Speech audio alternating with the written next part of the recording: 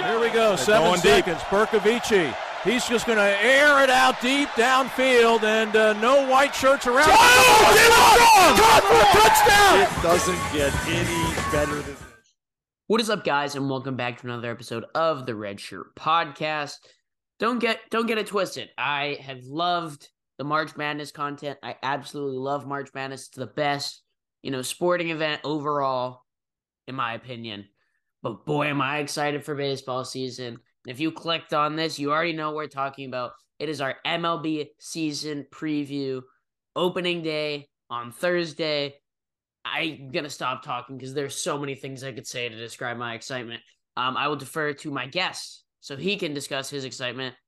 Noah Magrublian, how are you doing? What's up, man? We might be sick, but it's time for a flu game performance on the Red Shirt Podcast, and I'm ready to talk some baseball.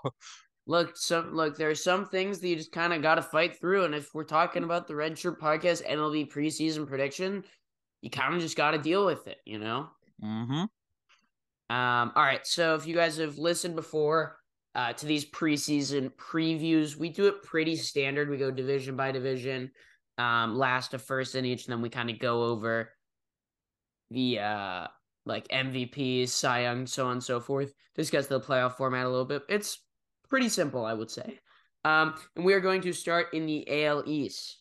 Noah, who do you have in the cellar of the AL East?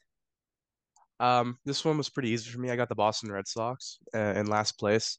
And, I could be long-winded or I could put it this way.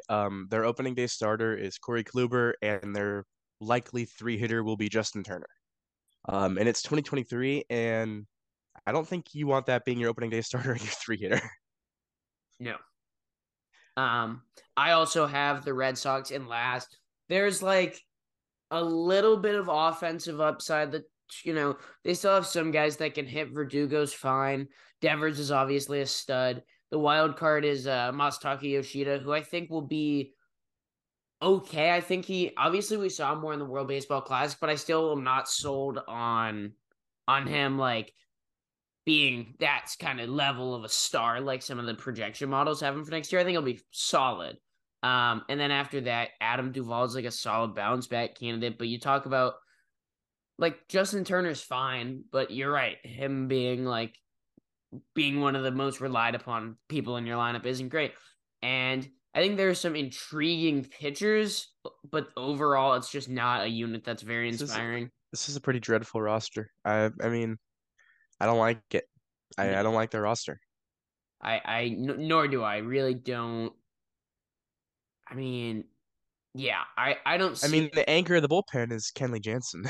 Yeah, exactly. It's honestly just a weird, it's a lot of just kind of past their prime guys, as well as some just very mediocre. I mean, I guess you could look for Tristan Casas playing close to a full season. That's someone you could maybe look out for, but I don't know. I don't think, in the past it's been okay. They don't have incredible pitching, but they can overcome that with a powerful lineup. That lineup does not look like Red Sox lineups in the last several years. So I have the Red Sox finishing last in the AL East. So who do you have fourth? In fourth, I got the Orioles. And it's kind of, this was a good ball club, but this division is just so good that I think they end up coming in fourth. I think the Orioles 100% benefit from the expanded schedule in terms of, they won't be playing as many division games. They'll get to play, the bad NL Central teams, the bad NL East teams. And I think that's going to be a big thing for the Orioles to try and get towards the playoffs. And the thing about the Orioles is their pitching on paper, honestly, isn't that, at least the rotation, I should say, really isn't that good. But I kind of just trust the Orioles to figure it out in that sense. And also, the ballpark, you got to hit the ball 430 feet to get it out to left field. So I like what these guys are doing. And with a team like the Orioles, with that stacked farm system, you can guarantee there's going to be juice injected into them in the summer. They're going to call up some prospects. I've got them in fourth place, but honestly, fourth place in the AL East could still be contending for a wild card spot. I had them winning 86 games. We're step and step so far. I have the Orioles in fourth, and I would echo what you say. it's less a product of me thinking they're a fourth place team and more a product of this being a loaded division. We saw them with a crazy resurgence last year, going all the way to the brink of a playoff spot. It was pretty fun to watch. And the catalyst for that was obviously Adley Rutschman. He is already, in my opinion, one of the best catchers in baseball, if not. I mean, I'd probably give the nod to Real Muto, but Adley Rutschman is already a star. And I think this whole season he's going to be, honestly, especially by catching standards, a superstar. And around him, the lineup is pretty strong. Cedric Mullins, you know what you're getting with him. Anthony Santandere's had a good year. Ryan Mountcastle, I feel awful for him with the way that the dimensions work out because they just shaft him, but he's a solid piece. And then you talk about Gunnar Henderson, their top prospect, who, man, I think the sky is the limit for that guy. I think he's going to break out in a huge, huge way.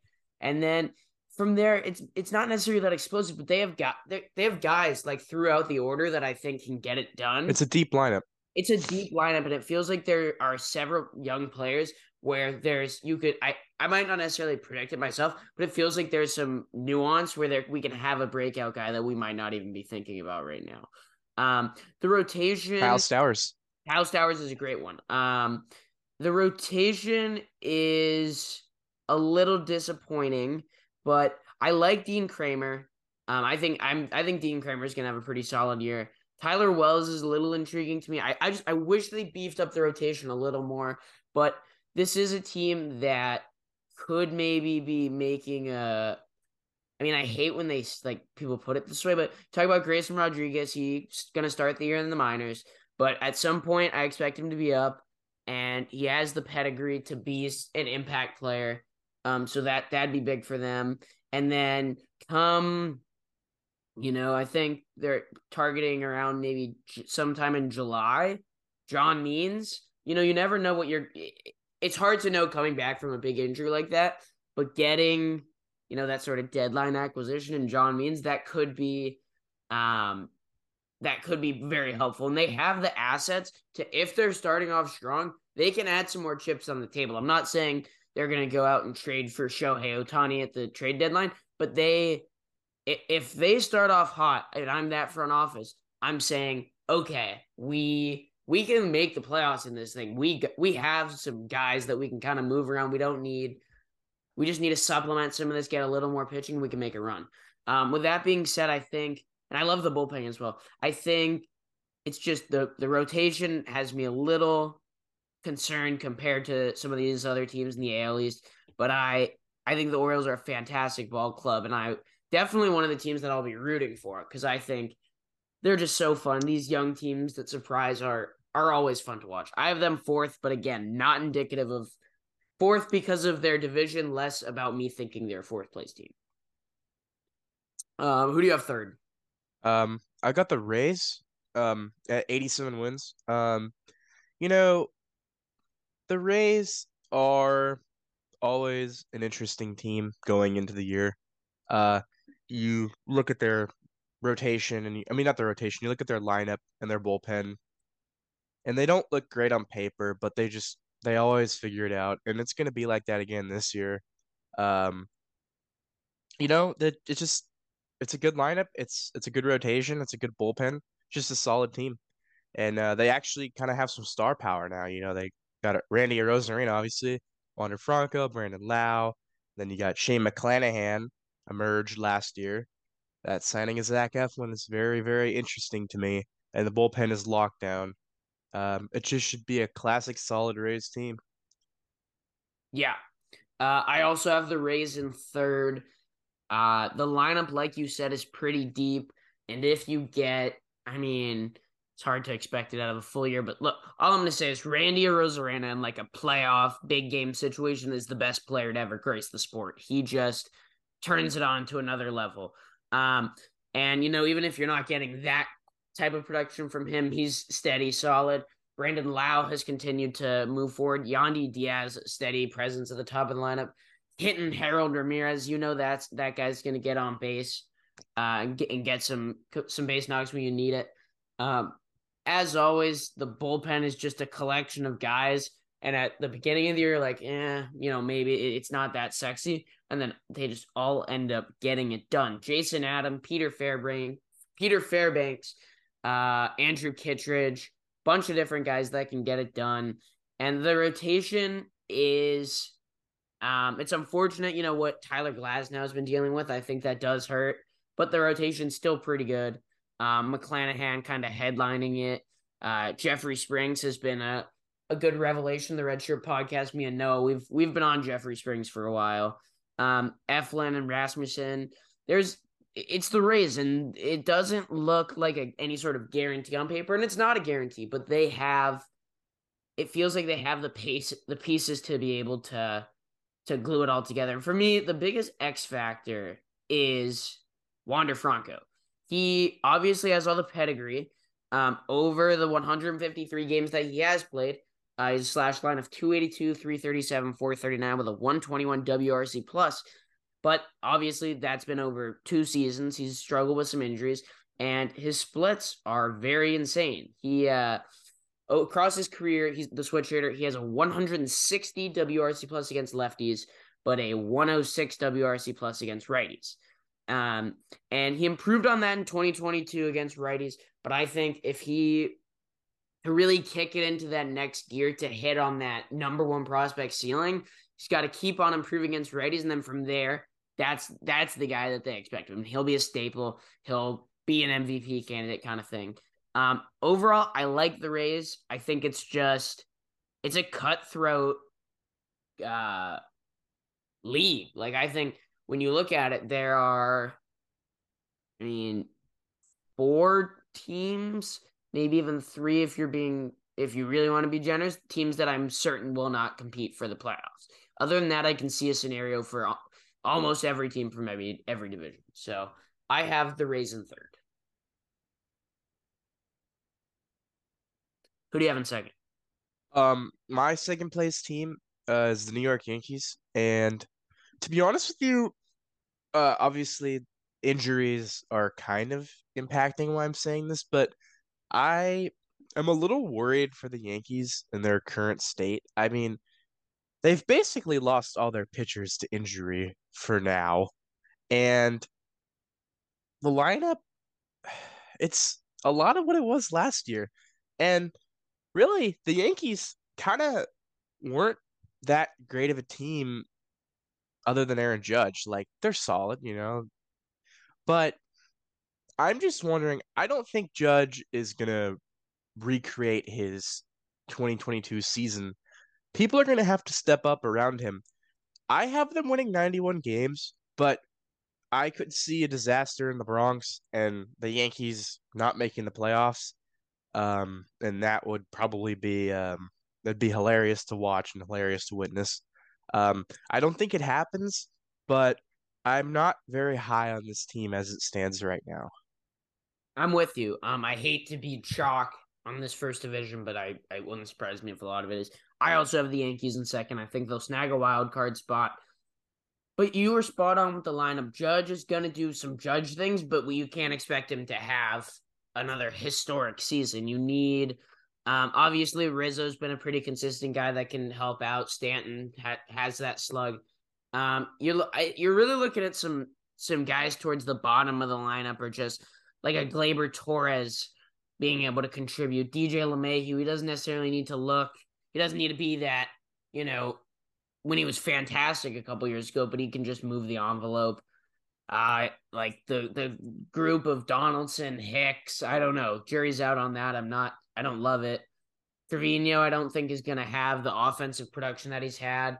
The big thing is, if Anthony Volpe, he's, if he can just be a little like spark plug, he doesn't necessarily need to be an 800 OPS guy out of the gates, but if he can keep some rallies going, improve as the year goes on, that's going to be huge. I'll say this, he's just a fancy IKF. Okay. That's my take. That's my take on Volpe for now. Interesting. One guy I'm pretty interested in, I like Harrison Bader. I know he's dealing with some injuries, but I think once he gets healthy, he's a guy that can break out when he gets in a rhythm. He's shown some of that in small spurts. And I don't know. I'm just kind of weirdly high on him. And the thing about the Yankees is they're totally built on their pitching. Like they have some guys in the lineup, but it's the pitching that gives all of them this sort of hope. And boy, are they decimated in terms of Well, starters. yeah. I mean, in April, you're gonna have Clark Schmidt, Domingo Herman, and Joni Brito, coming out 3 of the 5 days. You've got Nestor and Garrett Cole, but because of injuries, no one else right now. Yeah. I mean, you look at their injured list of pitchers, that would be an elite trio of guys when you have Rodon and Montas. Montas is probably out of the picture. Yeah, he's out for the year. Yeah. And then Rodon, it'll take him some time. And then Luis Severino, it seems like it won't hamper him as long, but He's always hurt. That's a guy that struggled with injuries for a while, and so you can say that this might not sideline him for a while, but he's far from a guarantee. The bullpen always shows up. Clay Holmes has kind of emerged as a pretty lockdown guy for the most part, but getting Michael King back, a healthy Michael King will be fun. But I don't know, when I see this Yankees team, I think that they're going to be a playoff team, but I agree with what you're saying in terms of there's a scenario where if they can't get healthy in the rotation and they can't get contributions from the fringe guys at the bottom of the lineup, I don't know. To me, this roster, you would not think that they are have one of the highest payrolls in the league. Like it's kind I'll of put it. very disappointing, that lineup with that. Seasons are won in the summer. Like June through August, that's where the good teams really shine through. But I don't think they're going to be very good in April and May, and that doesn't mean that they'll probably be good in June because they'll probably be healthy. But I think that they're going to be a below 500 team when we head into June. And you talk about how competitive the AL East is. Even when they're able to turn that corner, you might just be, it's everyone else might have a little bit of a head start there. But Yankees are an interesting case. And I'm going to make a very bold prediction now. I'm going to say the team that you have winning the American League East is the Toronto Blue Jays. Am I on to something? It is the Blue Jays, and I think I, at this point, fall for the Blue Jays every year, and maybe I'm doing it again, but I do think they'll win this division. The lineup is stacked. They got some veterans in the offseason. That's good to see that. The rotation is nails. Yusei Kikuchi has had a really big spring. If he carries that over, then that rotation is maybe the best in the American League. I think the hope and expectations for Jose Barrios is for him not to be batting practice and for him to just be a league average starting pitcher. And I think he can accomplish that. Bullpen, really good. They did give up Teoscar Hernandez for Eric Swanson. That's kind of a buying high, but still a good move. And I don't think they have too many injuries right now. I think they're pretty healthy coming into the year. Toronto should get rolling out of the gate, and I've got them winning this division, but we said it. It's really tight 1 through 4. The Blue Jays could come in 4th place and the Orioles could win the division. I think it's that neck and neck. Yeah. The Blue Jays are just a pretty well-rounded team. They've made some moves here and there this offseason. Said goodbye to Teoscar Hernandez, Lourdes Gurriel, top catching prospect, Gabe Moreno. But they're still a pretty solid team on both sides. George Springer is a guy that I think is going to continue to age well. I think he's one of the more underrated players in the sport. The infield, Chapman, Vladdy, Bichette, and then some sort of platoon. It could be Merrifield, Biggio at second, Espinal. Behind the plate, Alejandro Kirk. They added Dalton Varsho. Very versatile. They'll have lots of control over him. He's a guy who feels like he's on an upward trajectory. That's just a super stout lineup. Rotation, Manoah, Gausman, Bassett. It's a pretty consistent 3. I think Manoah might suffer a little bit of regression, but I'm big on Kevin Gausman. I think that he's legit. And when that back half of the rotation, the numbers obviously haven't been fantastic in the past, but it's very easy to see them bouncing back and being competent. It's obviously no guarantee, but Barrios and Kikuchi have, had success before. And let me pull up the numbers on it because I was looking at it. So with Barrios, it's fascinating because he when they acquired him, he was pretty good the year across 2021. Then they gave him the big extension. And then by all accounts, his 2022 season was awful. 5.23 ERA, 4.55 FIP. His fastball and sinker were absolutely demolished. His bread and butter was limiting hard contact, but he was awful in terms of that last year. But at the same time, he's been, he's shown flashes. There's a reason he got that big contract. There's a reason he's been regarded as a solid young pitcher. He's still only 29 and has a solid track record. I think, is he going to bounce back beautifully to earn it, earning the 18.7 annual value? Maybe not, but I think it's fair to expect a little bit of positive regression to the mean where he could be. I'm sure they would hope he was more of a front of the line guy, but at this point, I think they would take it if he could just be a solid 4. What I'll say, what's weird about him is his home run to fly ball percentage, or fly ball home run percentage, really didn't change that much. He just stopped striking people out and started giving up more home runs. It was pretty in line with his career numbers. He just, for some reason, couldn't strike people out anymore and was giving up a bunch of home runs. So, I didn't even mention Brandon Belt. Brandon Belt's an interesting ad. I think in a platoon situation, giving him some at-bats against tough righties, I think that's going to be kind of a sneaky, underrated move. I don't think he's going to turn heads. I don't think he's going to be the reason that they win the World Series or lose the World Series, but I think that's a sneaky good pickup in terms of depth. And he'll enjoy not being in 50 degree in the summer San Francisco. Yeah, no kidding. So that is the East. After the East, we move on to the Central. Who do we have at the bottom of the Central, Noah? I've got the Royals at the bottom of this division. This is a pretty boring division. There's not a lot going on, and there's really not a ton of reasons to watch the games in this division. But it's not that the Royals don't have some young talent. I mean, they're an interesting team. They actually have a ton of young talent with Witt, Melendez, Pasquantino.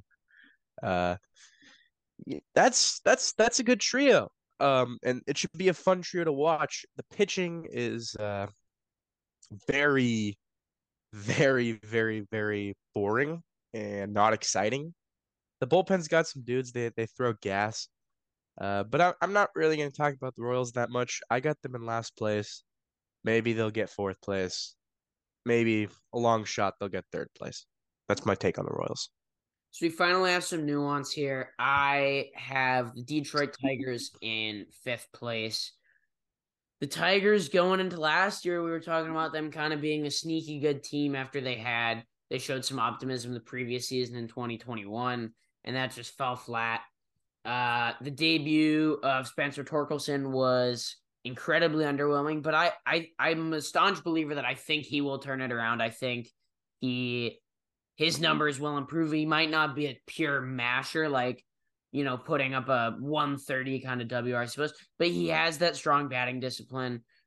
He hits the ball hard. He just needs to lift it a little bit, which is easier said than done, but I think he'll be able to bounce back a little bit. Riley Green with more, time at the big league level, I think he'll improve. Austin Meadows is kind of a sneaky guy. Same with Jonathan Scope has had his moments in terms of splits, but overall this lineup doesn't do much for me. I'm out on Javi. I really am. I think Javi, just in a lineup like this, it's just not conducive to him. You can't, why would anyone throw Javi a strike at any point when he has no real protection and they know he's going to swing? And it's not like he's in situations like, I don't know. Javi's a big moment guy. Like, Javi thrives off of that sort of energy, and that's not what is happening in Detroit, respectfully. He gets to play in empty America. Yeah. And then the rotation, I don't really know what to expect from Eduardo Rodriguez. Is he, weird 2022? Is he even going to show up? He's allegedly going to start opening day, but who's to say? Matt Boyd, that's kind of cool to see him back there. I think he can be solid. Matt Manning's been around for a while. I think he'll be solid, getting a healthy Spencer Turnbull. Last time we saw him, really pitching, it was pretty good, but coming back from big surgery like that, there's no guarantees. Overall, I mean, there's just hopefully, yeah, I don't love it. I don't love what's cooking in Detroit, but I think that a successful season for them is Riley Green and Spencer Torkelson playing well. That is of the utmost importance. That's what's going to really matter for them. I've got the team that you just talked about in fourth place. So I won't say much about them, but I will counter your take and say I do think Javi Baez will have a better year this year. It's also it would be hard to have a worse year, I guess. But there's not a lot happening. Riley Green is cool. Maybe Austin Meadows can be good again. I'm not going to talk about these guys anymore, though. We've talked about them enough. I mean, I'm looking at it. This is one of the most disgusting slash lines I've ever seen. Because a lot of times when you see, an ugly slash line, it's okay, this guy can get on base, but he has no power. This guy has some power, but he can't get on base. Javi Baez had a 278 on base percentage and a 393 slugging. He had neither. He walked at a 4.4%. I mean, it's hard to get worse. I agree with that. I think he'll get a little better, but yikes. I will say the Tigers aren't quite as pathetic this year with Kerry Carpenter being in the big league lineup, getting a guy like Matt Vierling. Apparently their leadoff hitter is going to be Nick Maton. That's a fun one. But yeah. Fourth, I have the Royals. I won't spend too much time kind of going over the same stuff that Noah was saying about them. The Royals have some intriguing guys, but as an overall team, I don't really see it. Second year for Bobby Witt, see how he improves, and I think he will continue to improve. MJ Melendez, a guy that we could see take that second year leap. Vinny Pasquantino, I'm all on Vinny Pasquantino. I think he's going to be consistently one of the better first basemen in the major leagues, at least in the American League. The guy hits it hard. He consistently makes contact. I'm big on it. His sample size last year wasn't huge, I believe. He played less than half of a season, but he looked fantastic. WRC plus near 140. I'm all in on him. And then from there, falls off a little bit. There's not as much in the lineup that I'm super stoked about. The rotation is very strange, not very good. Zach Greinke's still kicking it. Love to see that. Brady Singer is, could be something, but after that, I mean, I don't really see it there. I think that's a lot of guys like Greinke, Lyles, Keller, Bubic, and those are all guys that I think could be a 5 starter on a decent team, maybe a 4. 4 might be pushing it. So I think we might see some excitement from the lineup. I think they can go on some runs. But Michael Massey, you're right. I'd be remiss if I didn't mention Michael Massey, big Michael Massey guy. But I think the pitching is going to be probably some of the worst in the league. And that's why I have them in fourth. I think there's maybe a little more oomph to them that puts them ahead of the Tigers, but I can't say I feel strongly about either. I can be persuaded. Who do you have in third? In third, I got the Minnesota Twins. I think we get Joey Gallo resurgence. Correa does Correa things. Buxton tries to stay healthy. And the pitchers try and compete at a high level. No, but seriously, the Minnesota Twins actually built a really good team. But it's the Minnesota Twins, and I don't trust the Minnesota Twins to do anything. I feel like they're one of the cursed franchises. I think Joe Ryan takes a step back. I don't love Kenta Maeda this year. Tyler Molly's had some troubles with fastball velocity. This is one of those teams on paper that looks really good, but I just think things are going to go wrong for them. The bullpen is good. Lopez and Duran is that's pretty good. So, the Twins should be a fun team to watch, but I think they just end up being dead 500, 81 and 81. So in third, I have the Chicago White Sox. They were one of the bigger disappointments last year. They were, very hyped up to make a run, and they just fell flat. Some of that injury, some of that, poor performance. The lineup still has some intrigue, but at this point, I think it's lost some of the hype that it once had. A full season Tim Anderson, he's a solid, steady bat. Say what you want, the kid can hit. Eloy Jimenez, he's gonna mash.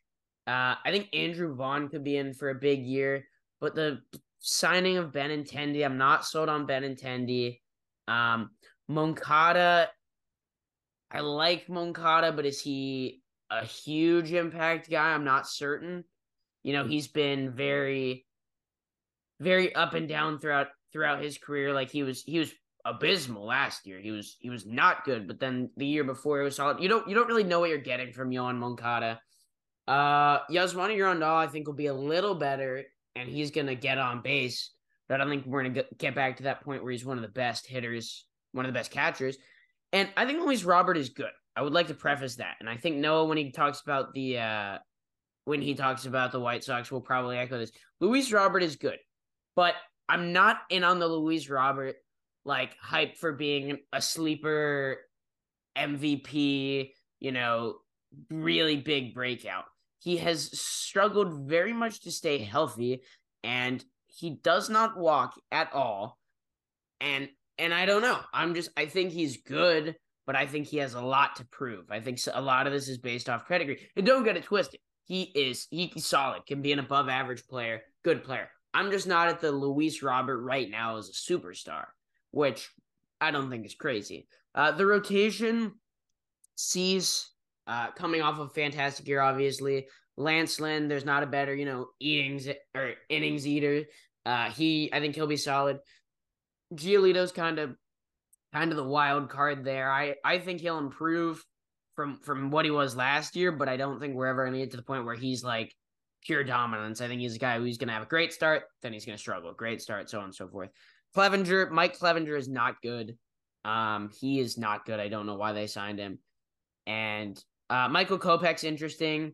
Obviously, we saw some of that success last year, but seeing it, stretched out, and seeing if there's some sort of continuity with him.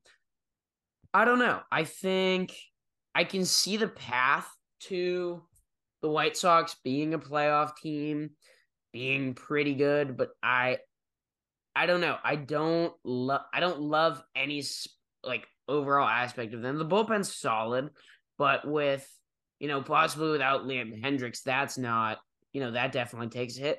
I don't know. I think they're fine. I think they're very, very, very average. So I have the White Sox, and I feel like not that I don't want to buy exactly momentum, but it feels like the energy around the White Sox is not strong. Obviously, they got rid of La Russa, but it just feels like an organization that is kind of not sound infrastructurally. So I have the White Sox in third. Think about 3 years ago how everyone's future World Series was the Padres versus the White Sox. Now the Padres have 4 superstars, and the White Sox are a complete mess. And I'm not trying to just hate, but I'm gonna go back to Luis Robert. He has no approach whatsoever, and big league teams know that now. So when people say Robert is a dark horse MVP candidate, I just think there's no way. And maybe I'm wrong, and maybe Robert, whatever it is, has a big year. I don't see it. I don't see it with this team at all. I have them in second because I just don't really think the division is good. But there's some names in the lineup that are at least intriguing. Moncada, Vaughn. Vaughn's gonna have a big year. Anderson is a fantastic hitter. One thing to look out for if the White Sox are not very good, could Tim Anderson be available on the trade market? Stay tuned. We'll see. Yeah, they have one of the better pitchers in baseball. They got Lance Lynn, Captain America Lance Lynn. Like you said, Giolito. Uh, Not great though. Just an average AL Central ball club. Yeah. Second, I have the Twins. Twins have a lot of intrigue to them. Joey Gallo. I'm on the Joey Gallo. A little bit of a resurgence, but maybe not back to peak Texas days. But I think he's just bound to have some improvements. How he's been up and down and up and down, and I can see it going back to up. When you have that sort of consistency in terms of being able to draw walks, I think that will always come back to him. And I don't know, it's just with that pure, that pure power and ability to walk. Is he gonna be a consistent bat? No, but do I think he can get back to a guy where you can see him go on tears and be productive in the lineup and not be kind of a black hole? I think so. They bring back Carlos Correa. Carlos Correa is fantastic. And Byron Buxton, I mean, we say it every year. If he's healthy, he's a goon. I think if we could get him healthy for a full year, we're talking about a guy that could be, who knows, maybe an MVP candidate. But we really don't know. We haven't seen that from Buxton. But when he's out there, he's electric. Kepler's a pretty good secondary piece. I did like Jose Miranda as well. But the lineup does kind of tail off from there in terms of like a Nick Gordon, possibly like Michael A. Taylor doesn't exactly do it for me. But granted, they have been dealing with some injuries, and once they get more healthy with that, sure. But looking at that to start the year, rotation, I like the rotation. I think, is it one of the best? No, but I think 1 through 5, I don't think they have anyone that's going to be awful. Pablo Lopez, solid. I don't know if he's a pure ace, but he's very solid, going to give them strong innings. Sonny Gray, same thing. He's going to give them strong innings, not overpowering, but solid. Joe Ryan, I kind of go back and forth on Joe Ryan. I think Joe Ryan's pretty solid, but I think Joe Ryan might, hit a bump in the road, and it'll be interesting to see how he progresses as a pitcher, because I think he definitely has some room for improvement. But I think there's a lot of leeway between him being, really solid to a little bit below average. I think I could see it both ways. Tyler Mahle, feels like Tyler Mahle's been waiting to break out, and I'm not sure if we're ever going to get a true breakout. But again, competent. Kenta Maeda, competent. I think that's a big thing, and in today's game, competence is fantastic. The bullpen at the back, Jorge Lopez, Johan Duran, that's fantastic. The thing is, if you get to the bullpen early and you get to face Emilio Pagan, congrats, you're coming back.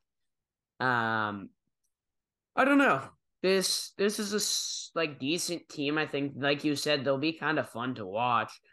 But man, this division is not very inspiring. So I have them in second. But man, when you talk about, I really think the Orioles could. If you put the Orioles in the Central, they are definitely finishing second or first. I feel they'd win the division. I feel pretty confident in that. I think they'd win the division. Yeah, they would. And I was able to get it on the last one, so I'm gonna make another guess, see if I can go 2 for 2. I'm going to guess that the AL Central team you have winning is the Cleveland Guardians. Am I right? It is. I mean, there's not a lot to say about these guys. They're an established brand at this point, Contact, pitching, and fun. I think they win the division pretty easily because we talked about it earlier. Not a lot of good ball clubs in this division. I got them winning 8 to 9 games, but I'll let you do the talking about them because we both got them winning. Yeah. You're right. They really have created this brand. We know what we're getting from them. They are gonna rely on the pitching, and they kind of have that youth to them that kind of has that sort of energy to it. You look at the lineup, second year for Stephen Kwan. I don't know if we're going to see him necessarily like really significantly improve upon what he's done, but he should, that front of the order contact guy. Ahmed Rosario, kind of similar profile. They just signed Andres Jimenez to a big extension, which I don't know how I feel about the extension overall, but I think he's a solid ball player. And then you kind of have some intriguing guys with some pop around him. Josh Naylor, if he's on, he can absolutely swing it. When he's hot, he's a force to be reckoned with. Josh Bell, an interesting, I don't know if I want to call it reclamation project, but he's been, he started the year fantastic in Washington last year and then went to San Diego and decided to play like Eric Hosmer. And he just smacked the ball into the ground. But I think there's room for him to kind of improve there, get back to closer to his career norm. Mike Zunino behind the dish is always interesting because of that slugging element. But again, never a given. And the rotation's just solid, man. Shane Bieber, I think he gets overlooked sometimes, but he's a steady presence. Aaron Savali, pretty good. Cal Quantrill, pretty good. Zach Plesac, competent. That's the thing is, I was saying it about the Twins previously. Maybe it's not best suited for making a deep playoff run, but if you can just have competent starting pitching without clear like weaknesses there, it can get it done. You talk about Tristan McKenzie's dealing with injuries, but hopefully they'll get him back some way into the season. I know he's shut down for a little bit, and they think it'll probably take out at least the beginning of the year for him. And then you talk about the bullpen. The bullpen's awesome. The bullpen is always awesome there. Emmanuel Clase has become one of the best relievers in baseball. Eli Morgan's an intriguing guy. I think he could have a solid year. James Karinchak is a roller coaster of a ride, but they always are able to churn out that good bullpen. And they're a solid team, but I think them winning the division is mainly a product of respecting what they consistently have done in the past, their ability to move forward strong, and also that this division is just brutally bad. So Guardians, champions of the Central. So we get to the AL West. AL West is kind of Noah territory. He's an Angels fan. So let's start at the bottom. I don't think you have the Angels, so that would leave 4 teams. Who do we have at the cellar? Do I need to say it? Yeah, you do need to say it. Yeah, the A's. Disappointing, I guess. Like sad. I mean, the pitching's not bad, but this was a team that 2 years ago was a playoff contender, and now it's a joke of a team that is playing in a rotting stadium with 3,000 people going to the games. They spent money, at least for their standards, this offseason, but, meh. Not very good. Probably will sweep the Angels on opening weekend and then not do anything else for the rest of the year. But I like Esteury Ruiz. I like Shea Langeliers. Yeah, I mean, I like Fujinami. Yeah. So they got some talent. It's almost like if they had kept the guys like Matt Olson and Matt Chapman and Sean Murphy, maybe they'd have a good team. I mean, the A's are it is really sad the way that the A's have gone. And the thing is, there's some guys where there's some injury, but most of the lineup, it's not full of, like when you're talking about the Tigers have 2 standout guys where it's like, okay, even if everyone else sucks, we can be excited about like watching Torkelson and watching Green. I like Shea Langeliers and I like Esteury Ruiz. But after that, it's really just a lot of guys that kind of fill in. Seth Brown's a solid role player, but probably shouldn't be like your best hitter. And we'll get traded. Yeah, we'll get traded. Laureano's fine in center, but again, shouldn't be one of the best hitters on your team. The rest of them are basically just filling guys that might crack benches around the league. The rotation isn't nearly as pathetic as the offense.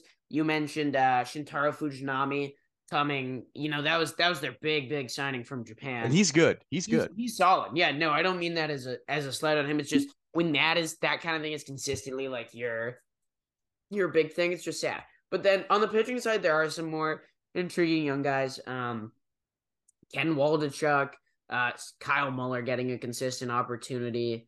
Even maybe like a JP Sears. There's a little bit there. The rotation might not be totally brutal, and I don't. Blackburn will join them at some point as well. I know he's a little banged up, but he'll join that. But man, it's sad. I think this is one of the saddest situations in maybe all of professional sports because it's not like they were bad. This was a team that was on the cusp of greatness in the postseason. They were making the postseason. They were competing in the AL West. They didn't need to do this. They did not need to take this path at all. This is 100% forced by the organization. If they wanted to, they could probably be towards they could be at bare minimum contending for a playoff spot. They have dismantled this roster without actually getting too much of substance back. Brutal, but I'm big on Shea Langeliers. Langeliers, I don't know. I think he was like very meh last year in his passes the eye test defensively. I saw him playing spring training.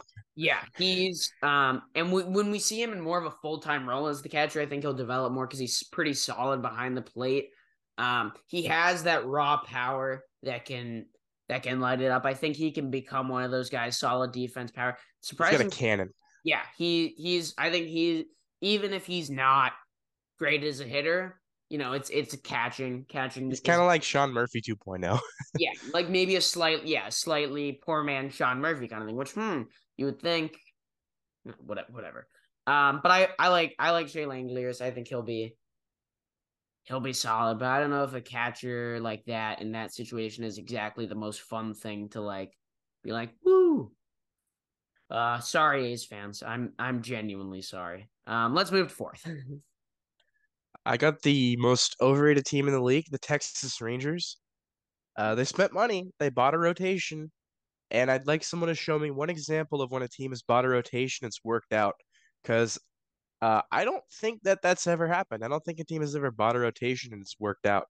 Padres kind of. Oh, rotation. Trading is a little different. They got Jacob deGrom, Anthony Eovaldi, and Andrew Heaney. Anthony Eovaldi has been struggling with injuries and lost a lot of velo on his fastball, maybe up to 3 miles per hour.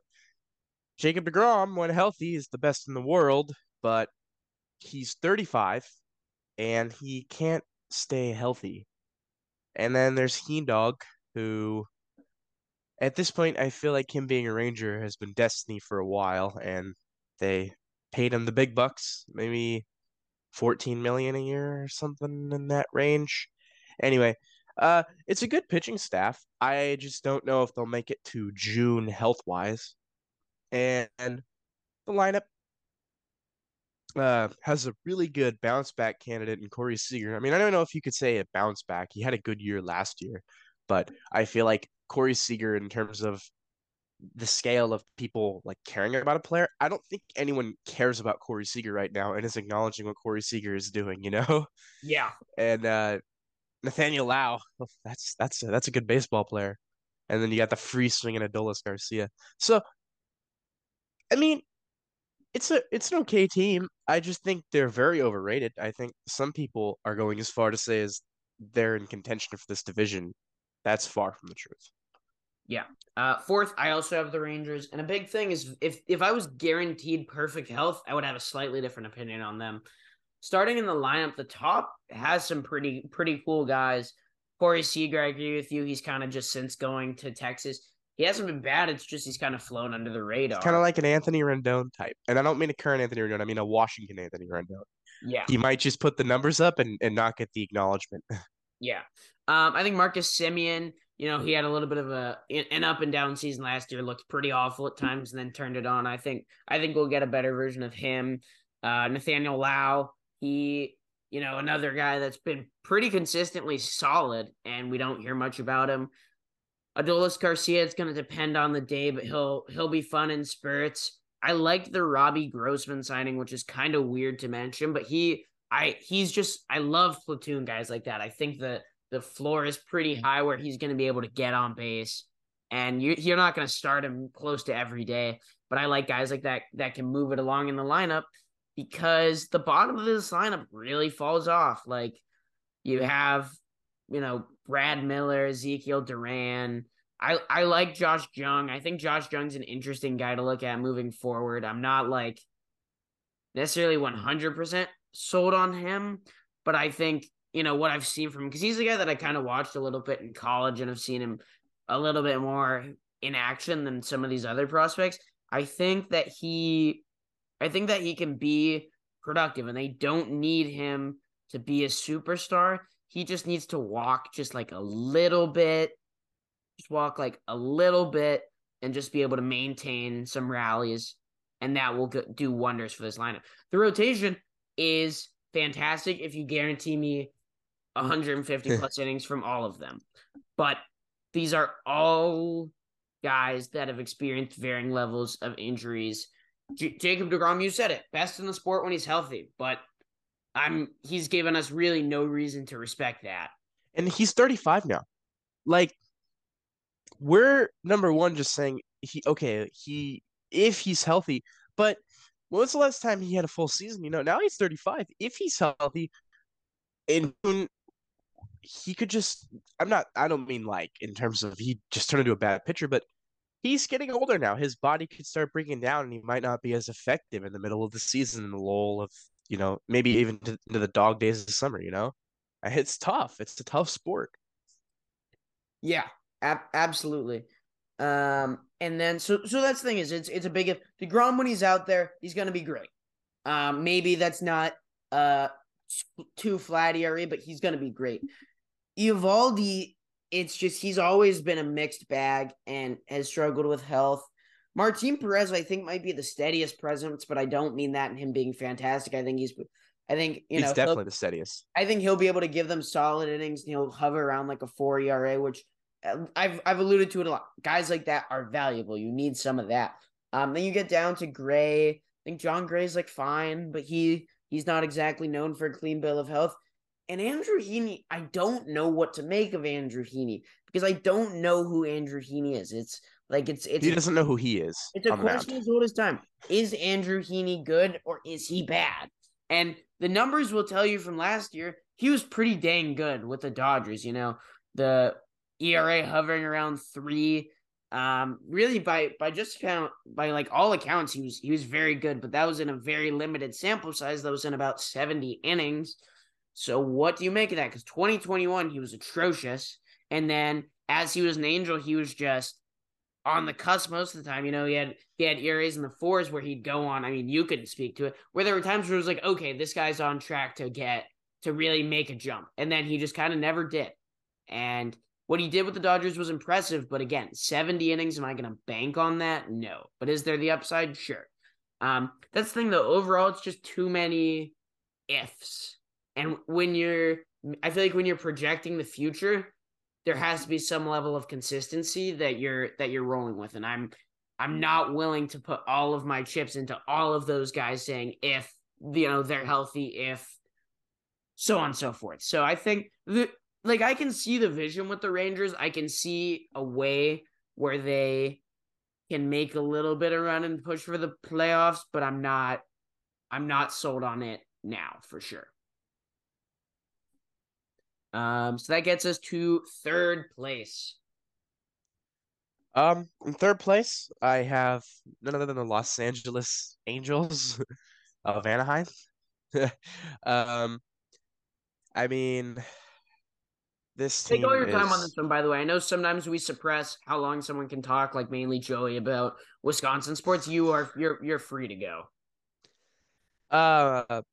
Boy, this team is just controversial as they're maybe the most controversial team in the league. Everyone talks about how Ohtani and Trout, they're just not on a winning team. We want Ohtani and Trout freed, and the Angels go out and they build some pretty premium lineup depth. The lineup 1 through 9 is pretty good, and I think you would agree with me. Looking at the roster, you start wondering yourself, okay, where's it going to go wrong? Because this team is like pretty good. This team should be in the wild card contention.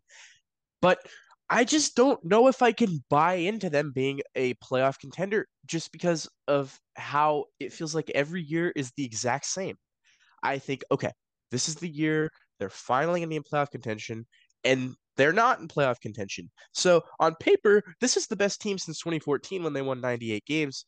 But I guess I'm just scarred as an Angel fan, and I just feel like they're not going to do well. The lineup is very good. Obviously you got Ward, Trout, Ohtani, Rendon, Renfroe. That's a great 1 through 5. And then you got the depth of Rengifo, Drury, Urshela, Ohapi, um, Jared Walsh and Max Stassi on the IL right now. And then you got Modiak down in AAA. That's another outfield depth option. And the rotation. I think at this point the Angels don't have pitching narrative is dead. I think even the casual fans have caught on to that they have decent pitching. And the pitching is good. You know how big of a Reed Detmers guy I am. I think Reed Detmers is little spoiler here, but I think he is a dark horse Cy Young candidate. And today Reed Detmers was throwing 98 miles per hour. I'm taking all my time I can talking about the Angels. The one thing I don't like about this team is the bullpen, but they have a guy named Ben Joyce in AA. They have a guy named Eric Torres in AA. They got some guys that they could throw in this bullpen if they're chasing the playoffs. And one more guy I'll talk about before I'll let you probably have your takes on the Angels because they're probably your third place team too, is Zach Neto, who has been lighting up spring training in the last few, I guess, days. Could he be a guy the Angels call up in a playoff hunt, and can he, maybe break out and be that final piece that they need? I have them winning 86 games. I think this team can win more, but they're also the Angels, so they could win like 77 games. Yeah, I have the Angels in third, and I could echo just about everything you said. All things considered, I thought they did well this offseason. There's certainly some uncertainty in terms of Moreno selling the team, possibly. Talks of like maybe an Ohtani extension or just, certain mandates that may have been on Perry Minasian. They didn't get a splash guy, but I think they did a really good job filling depth, which has consistently been an issue for the Angels. In the lineup, I think Brandon Drury is a great addition. He, at bare minimum, he's a fantastic platoon guy. He might not Drury Walsh platoon. That's a good one. I don't know if Drury's going to be a guy you want to start against tough righties, but he'll hit for some power against lefties, no doubt. Gio Urshela isn't a guy that's like, oh wow, he's fantastic, but we're talking about depth. He's a guy that if he's one of your like bottom 3 hitters, that kind of thing, you're pretty content with that. And you know what? That's a player we haven't had in a long time. Just a decent depth piece that is like solid. And for me, the guy I look at most, that's most intriguing lineup, it's Anthony Rendon. And I personally don't really care at all about spring training stats, but I like the trajectory for Rendon. His time in Anaheim has been incredibly underwhelming, but I think it's slightly taken out of context because he was fantastic in that 2020 season, and he hasn't been good. Don't get it twisted. He has not been good when he's been healthy, even. He, in his 58 games in 2021 and his 47 games in 2022, it hasn't been great. But I've kind of discussed it. I like guys that are able to walk at a pretty solid rate. And that's consistently been Rendon. I think that brings his floor up. And then when you look at the numbers deeper, his batting average on balls in play, when he was in Washington, it was consistently over 300. But those numbers have been abysmal since moving to the Angels. I don't think the Angels way. Exactly. I think we're past the point of him being like a 150 WRC plus MVP guy, but I feel like I can definitely see him getting back to being a solid contributor when you have they don't need him. Obviously, with the money they're paying him, you'd like him to be, closer to a superstar. But in terms of the way that the team's built, you have Mike Trout, Shohei Ohtani, Hunter Renfroe, a bunch of different guys around you that are just that can hit themselves. Rendon just get hot a little bit. I think that's a testament to what Minasian's done is they don't like in the past they needed Rendon to succeed in order to have like a decent lineup. But there's enough around now where we can afford Rendon to, I don't want to say be bad because that's just not smart and that's a bad take, but like he can just be like above average, and it might be okay. Yeah. Then you get to the rotation. And I mean, I kind of just like skipped over them because I feel like everyone knows. But Shohei Ohtani, I mean, he's the greatest man on the earth. He's just so fantastic, and I think really on both sides, he's so brilliant to watch. Noah was talking about how he really likes Reed Detmers as a Cy Young dark horse. I like Patrick Sandoval. It was fun watching him pitch in the WBC. He's a guy that's super exciting. He's really continued to improve each year. Brought Tyler Anderson over from the Dodgers. He had a pretty solid year last year. I think regression is inevitable, but he can still be a solid piece. They're not paying him necessarily a ton of money. And the guy that I love, that I'm high on in this Angels rotation, Jose Suarez. He's not your typical, like he's not a guy that I think at any point is going to be an ace, but you want competency at the bottom of your rotation. This is the guy for you. He, over the last several years, 2021, he logged about 100 innings, had a 3.75 ERA. Last year, 109 innings, had a 3.96 ERA. You're not going to get tons of length from him, but he's just a solid, consistent starter. He's able to get it in and out.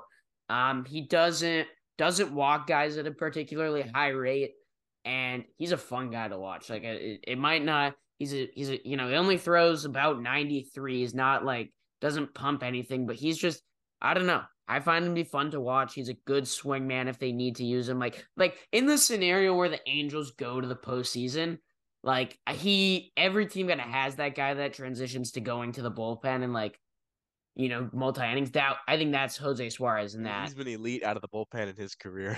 Yeah. So Jose Suarez, I'm really pro him.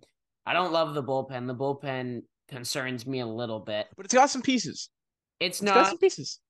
It's not the tip. Like it's not a doom and gloom bullpen where I'm certain they're going to be bad.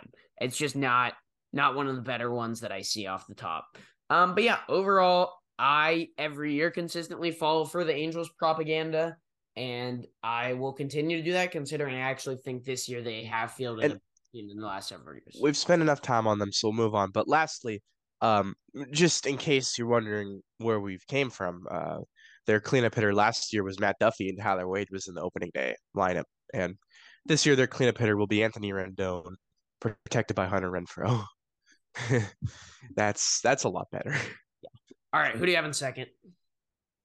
I've got everybody's favorite team, the Seattle Mariners, in second place, and they just continue to get better and better. Their young guys are really forming into good players. They have a superstar, and they have lineup depth, and they have pitching. They have very, very good pitching. Luis Castillo, Robbie Ray, George Kirby. That's a great top three. I have my questions about Logan Gilbert. Marco Gonzalez is not a very good pitcher, but they have an elite bullpen. This is a good team. I have them winning 92 games. I don't like the Mariners, but I am no longer going to be delusional and tell myself this team isn't good. This is a very, very good team, and they're not likable to me, but I get why they're likable to everybody else. I also have the Mariners in second. They've done a good job of completing their lineup. Julio Rodriguez, obviously an ascending stud. Ty France has become a solid fixture there. Eugenio Suarez, not a guy that you're can rely on consistently, but he will provide power, get hot. Cal Raleigh has emerged as a legitimate backstop. And then in terms of their Silver, North Carolina. Yeah, shout out Silver, North Carolina. And then I like the ads they made. AJ Pollock he's not a stud per se, but I think he's a pretty solid platoon option, the kind of guy that you like having on your roster. They got Teoscar Hernandez, so I don't want to say for free, but for what Teoscar Hernandez can do at a fantastic rate. I mean, he's been so consistently, I don't want to say, honestly, I will say great. He, last 3 seasons, 142, 132, 129 WRC plus. He just smacks the ball. He hits the ball very hard. I think the main place where he could be burned is if he gets cold, he doesn't walk very much, so that doesn't exactly bode well for him. But Teoscar, man, that was a big ad for not very much. I liked that.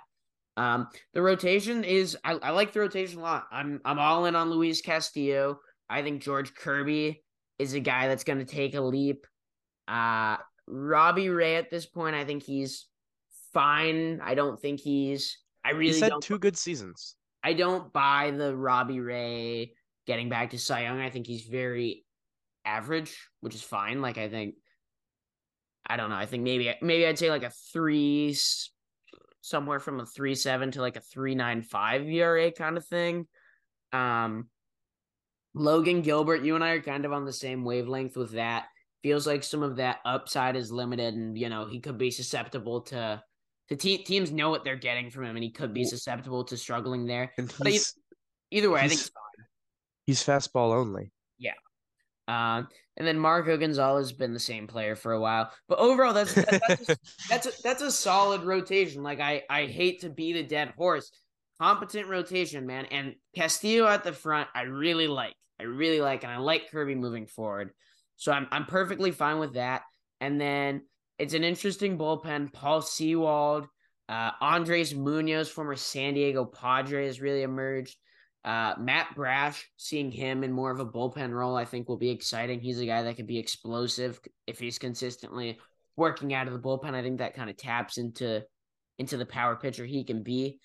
I'm trying to think if I skipped over anything. It'll be Jared Kelenich's a guy that we're going to be talking about kind of every year for if he can bounce back. I think at this point he's going to provide some power, but I'm off of Jared Kelenic in terms This is of his last year. Like, if he doesn't put up results this year, he's gonna get sent to like Cincinnati. Yeah. Yeah. Which is not a good place to be sent. The Shadow Realm, one might say.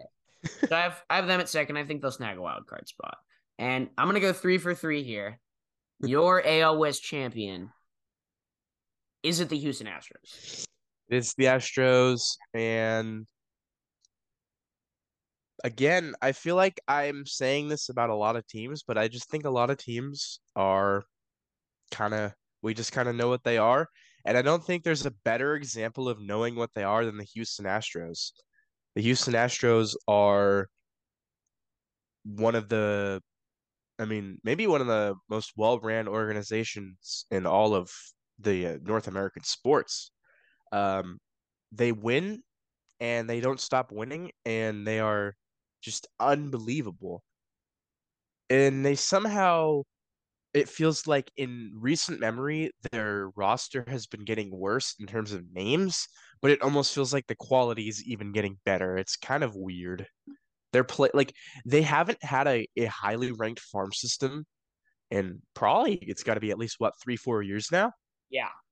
And yet they just have these players coming out of nowhere and being like super utility role players that are better than like half the dudes in the AL Central lineups. Yeah. And the pitching, boy, that is a good rotation. And Hunter Brown, here we go. I mean, Hunter Brown's a pretty big prospect, but you're talking about a guy that is probably going to come on this team, and he's going to look like 2019 Garrett Cole. They just do it right somehow, and it's impressive. Yeah. It's impressive. No Altuve for half the year. That should be a little bit interesting. I mean, this team's really good, but it is kind of unfortunate to not have your second best player, maybe third best player for half the year. That does suck. Yeah. I obviously have the Astros here, and I echo everything you said. The Astros are just so consistently fantastic, and the way that they've lost stars to free agency and just kind of don't skip a beat at all, it's fantastic. It's everyone talks about it, and I think it's slightly overstated based off of that. His regular season really wasn't that incredible, but the way that Carlos Correa left and Jeremy Pena was able to slide in, not to quite Correa standards, but it's like you don't see that sort of fluid transition there, man. Their lineup is just so stacked at the top. I think Pena will improve. We saw what he did in the postseason. He'll continue to get better, and he's tough with the glove. I love Kyle Tucker. Kyle Tucker is one of my favorite guys year in, year out. I'm in on Kyle Tucker.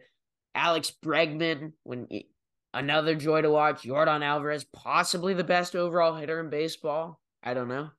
Jose Abreu was a good ad. I think he'll benefit from being around these guys. Like, I think he's on a little bit of a downward trajectory, but being surrounded by all of these talented hitters is going to do wonders for him. And he'll also benefit from the little league left field. Absolutely. And you look at the injuries, Altuve, that's pretty brutal, and I think they will feel that to begin the year.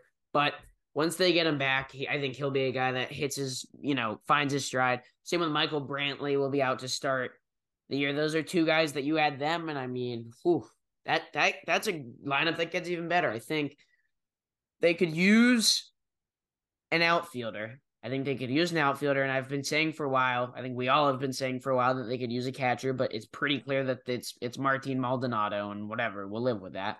And he'll probably be there next year too, somehow. Probably. And you know what? If he's actually the catalyst for their pitching being insane, then sure, because their pitching is insane. I think every single one of their starters is going to be above average. Framber Valdez is a stud. Jose Urquidy, obviously we haven't seen him necessarily with tons of bulk innings, but he's a guy that he's just as solid as they come. He's just a classic Astros guy where he's continued to get better and better. He looks more comfortable. They're stretching him out, starting him from, more of limited role to being that full-time starter, making, having a full year's workload. You have Luis Garcia, another guy that, the brutal thing about Luis Garcia is we're not going to be able to see his the true Texas two-step, but he's another guy that I think is solid and is on an upward trajectory, is going to give quality innings. Hunter Brown, you mentioned him. I'm big on him. I think he'll have a huge year.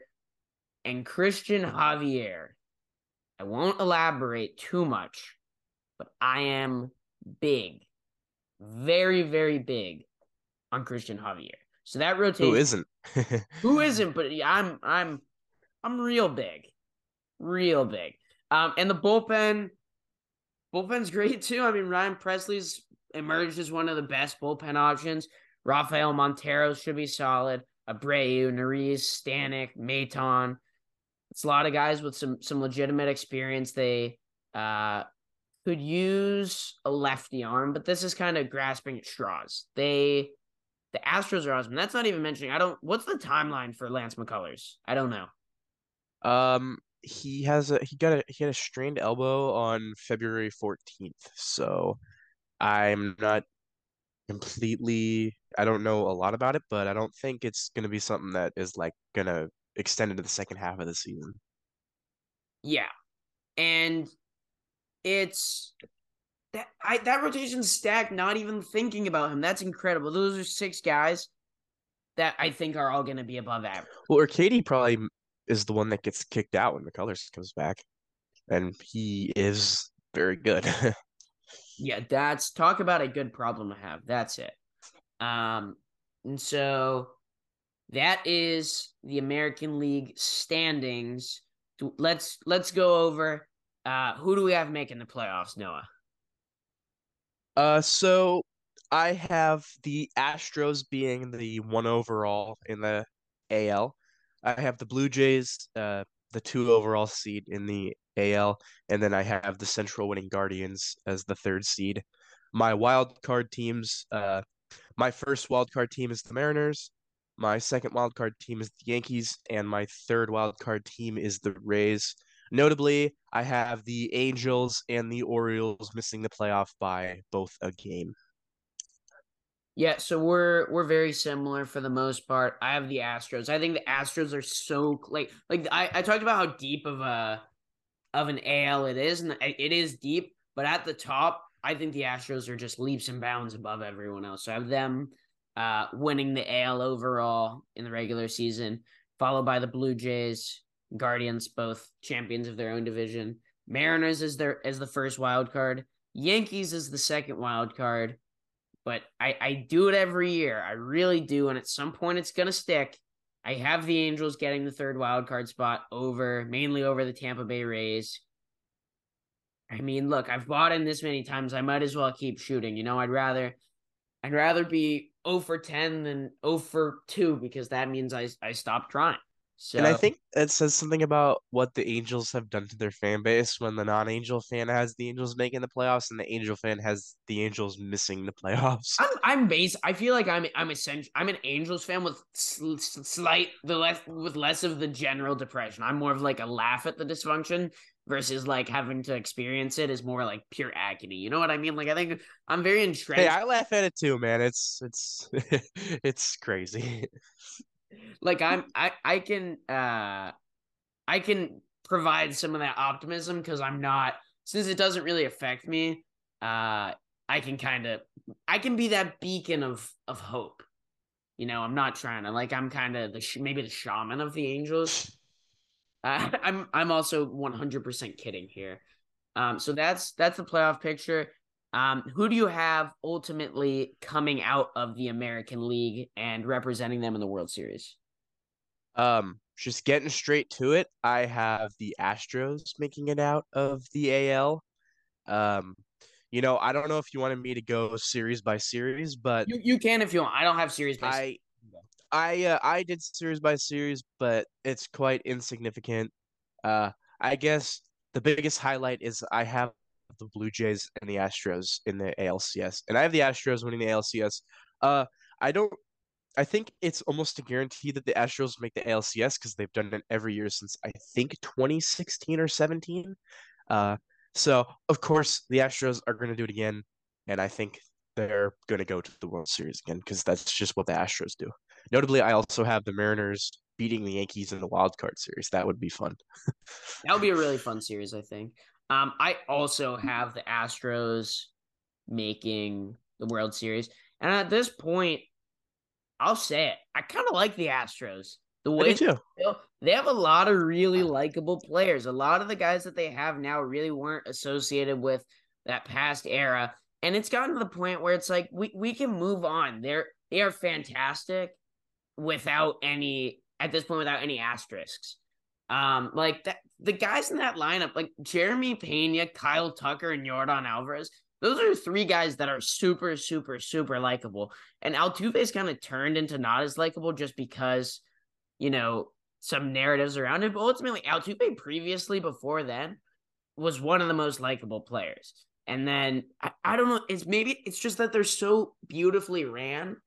And I can just appreciate how they've constructed their roster and how they've had the staying power of success being, I'd say probably up with the Dodgers in terms of being the most consistent over the past several years. But the difference between them and the Dodgers is they've won 2 World Series in non-pandemic shortened seasons. And And the they've Dodgers have won 0 full season World Series. correct. And like you said, the ALCS every single gosh darn year. So I definitely have them making it there. Um I'm not looking so the matchup would be I believe it would be what the top 2 seeds get a bye. Yeah, top 2 get and then 3 plays 6 and 4 plays 5. And then Okay. 4 and 5 play 1. Yeah, okay. So I don't have it written out at all. But in this hypothetical scenario of mine, the Guardians will be playing the Angels in the wild card, and I will have the Angels winning a playoff series. Yeah, Congrats, it ain't Angels. happening, man. Congrats, Angels, for your preseason postseason victory. Congrats. Well, Okay. and speaking of preseason victories, the Angels clinched back-to-back Cactus League championships tonight. Congratulations. Big if true. All right.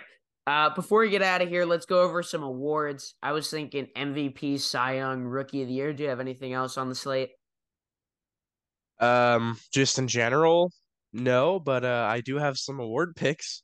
Okay, so let's hear it. So let's start with Um, MVP.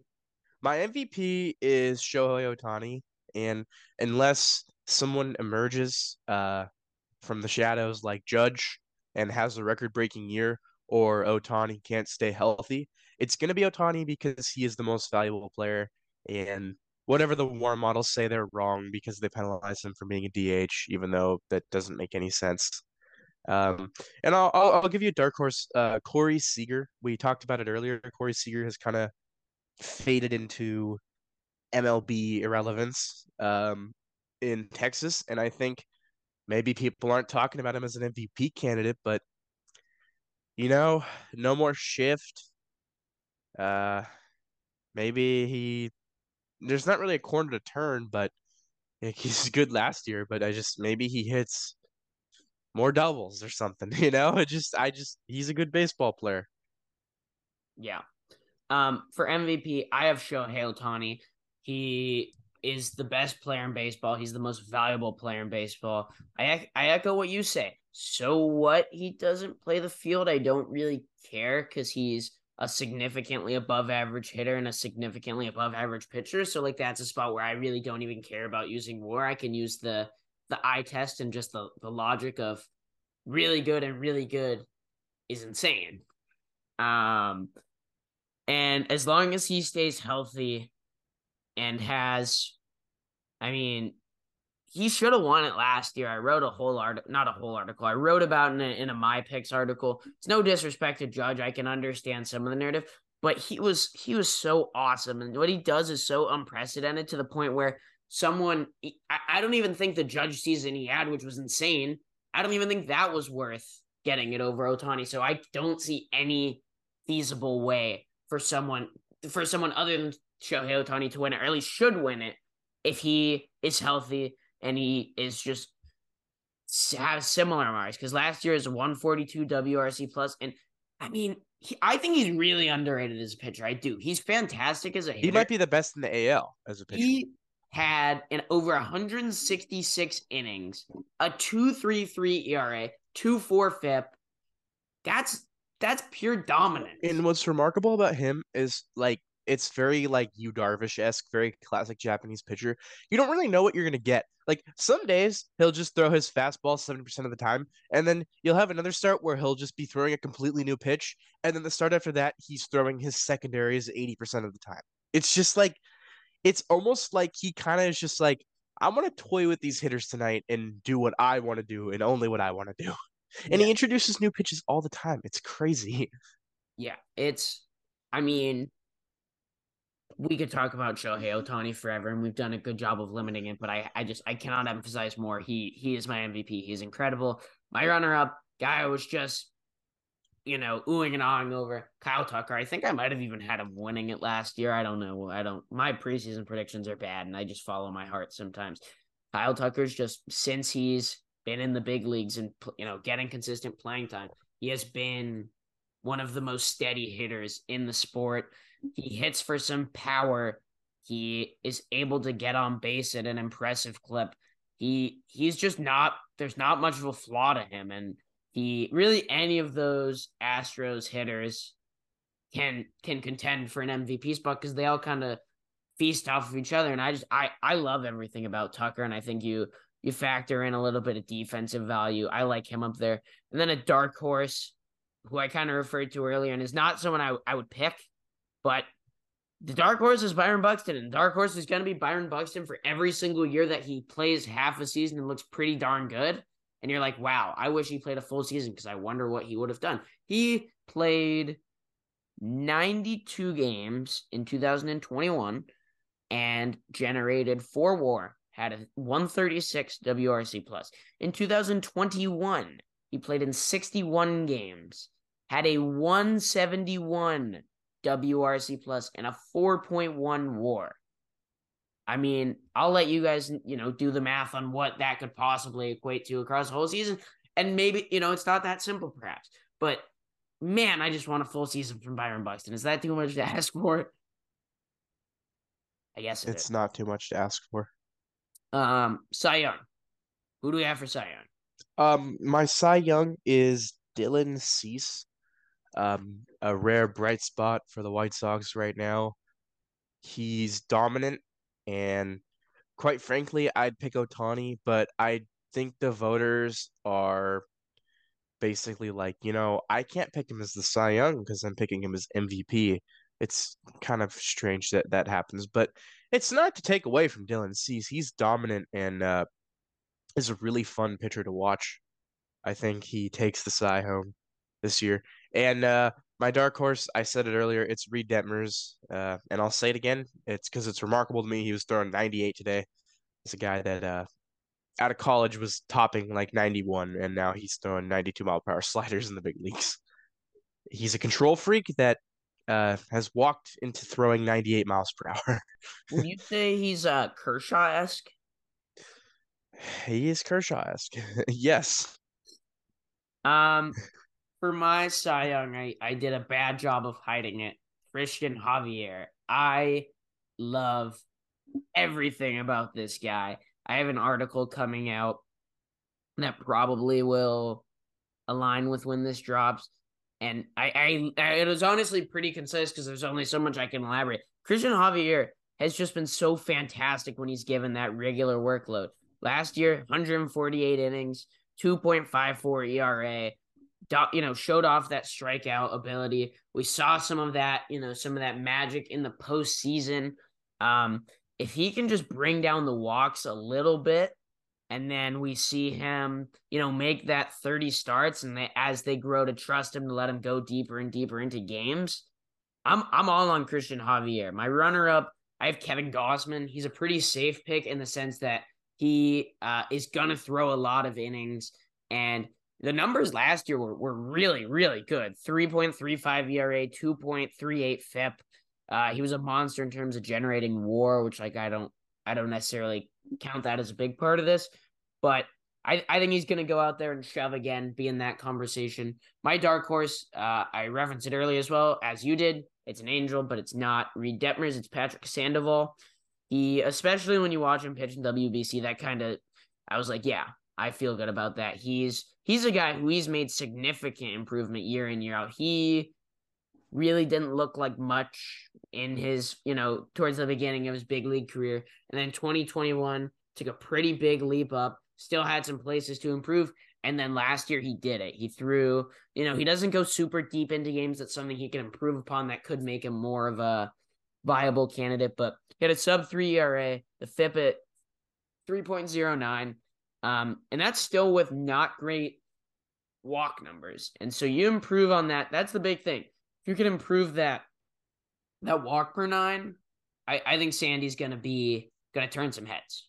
And a little interesting Angel fan knowledge here is he probably isn't here without Shohei Ohtani being stuck on public transit in Oakland in 2021. A little random story. He basically was on the brink of just getting optioned to Salt Lake, and probably at that point would have been an afterthought for the org. Made a spot start because Ohtani got stuck on public transit, dominated, got another chance, dominated again. Then they looked at this guy and said, "Hey, this guy's pretty good." I mean, from there on out, he started. He got a rotation spot, and the rest is history. I remember that the Bart incident. And that led to Patrick Sandoval being a starter for them. That's awesome. I did not realize. Yeah, that's went hand in hand. It's pretty cool. That is cool. All right, let's round it out. AL Rookie of the Year. My AL Rookie of the Year is Baltimore Oriole Grayson Rodriguez, who I believe is starting the year in Norfolk, however you say it. But that doesn't really matter to me. I bet he's with the club by May, and I think in the past it's been proven you don't really need to play April to win Rookie of the Year. He, like I said earlier, has a 430-foot left field wall to left field, and he is dominant. So when batters are hitting the ball in the air, it's probably going to get caught, but most of the time batters are probably going to be swinging and missing. And I'll give you a dark horse, and I think that this is a really big dark horse for Rookie of the Year, but give me Esteury Ruiz. We could see base stealing numbers kind of similar to what the field is called, Ricky Henderson Field. Esteury Ruiz could be challenging stolen base records, and that could have the voters excited. If he can hit a little bit and break a record like a stolen base record, or have the most stolen bases in however, since like 1996, for example, the voter that might catch their eye and they might say, wow, that guy's pretty exciting, Yeah, I mean, I'm a big Esteori guy. I really liked him. I wrote a article about prospects I liked over the summer, and I wrote about him, and then a couple weeks later he was traded. Just kind of funny. And it's not a lack of the bat. I mean, he's got some pop. He does. He's a weird. He has it. He's a weird case, but I think the upside's there. My AL Rookie of the Year is an Oriole, but it is not your Oriole. It is Gunnar Henderson. I'm all in on this guy. He has thrived at just about every level. He played in about 30 games last year and did not look flustered at all. Performed at a fantastic level. I think it's just going to continue to get better and better. And he's just so, there's not a clear flaw to him. He's not, I guess he's not a pure power guy. We're not going to see him hit tons of home runs, but he has that gap power. He's able to consistently hit the ball hard. He's a strong fielder. He walks at a high rate. And I love everything about Gunnar Henderson. I do. My runner-up is someone I've referenced, Hunter Brown. I think Hunter Brown is in for a big year. I think that's also contingent on him getting those innings, which that could be dicey considering there are so many guys and he might not necessarily have the workload to actually be the runner-up, but he should have a big year. Dark Horse is always kind of weird with AL Rookie or with Rookie of the Year because there are guys that will emerge, but again, you might not think off the top of my head. I mean, you could look at a guy like Logan O'Hoppe. I don't think he's catcher for the Angels. I don't really think he's much of a candidate for Rookie of the Year, but he could be a rookie that has a nice season. Considering it's trending towards he's going to be able to make a majority or at least close to a majority of the starts behind the plate for the Angels. If he has some decent power numbers, we can see if that can translate a little bit as it goes on. He had a cup of tea. He playing like 3 games last year, Noah? Like 7, 8, maybe more towards your number. Not a lot. Yeah. So yeah, I don't really know if I'd call him a legitimate dark horse for this award, but he's someone to look for as a possible rookie making a contribution to his team. And yeah, that is the American League. I think we hit on just about everything. Is there anything that comes to mind that we didn't hit on? I don't think so. I don't think so. A lot of baseball talked about. Yeah, I'm looking at this and I'm trying to even think of some like niche player thing that I could shout out, but I'm at this point really just drawing blanks. I think we can call it a day. Thank you guys for listening. I really appreciate it. As always, check out the blog, the redshirt.blog or the redshirt.wixsite /home.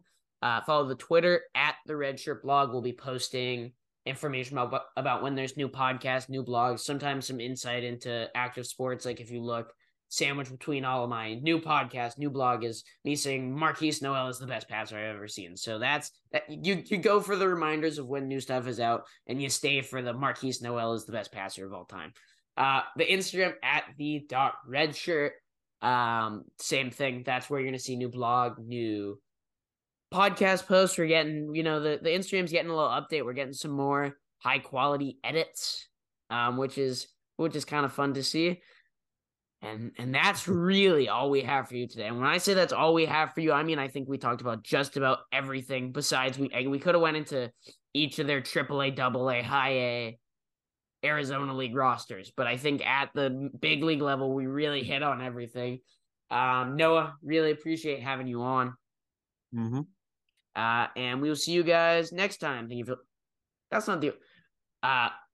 for that threw me off because I kind of I'm usually on a routine, but the way it flowed, I said it differently. Thank you guys for listening to the Red Shirt Podcast. We will see you guys next time. There we go. Perfect.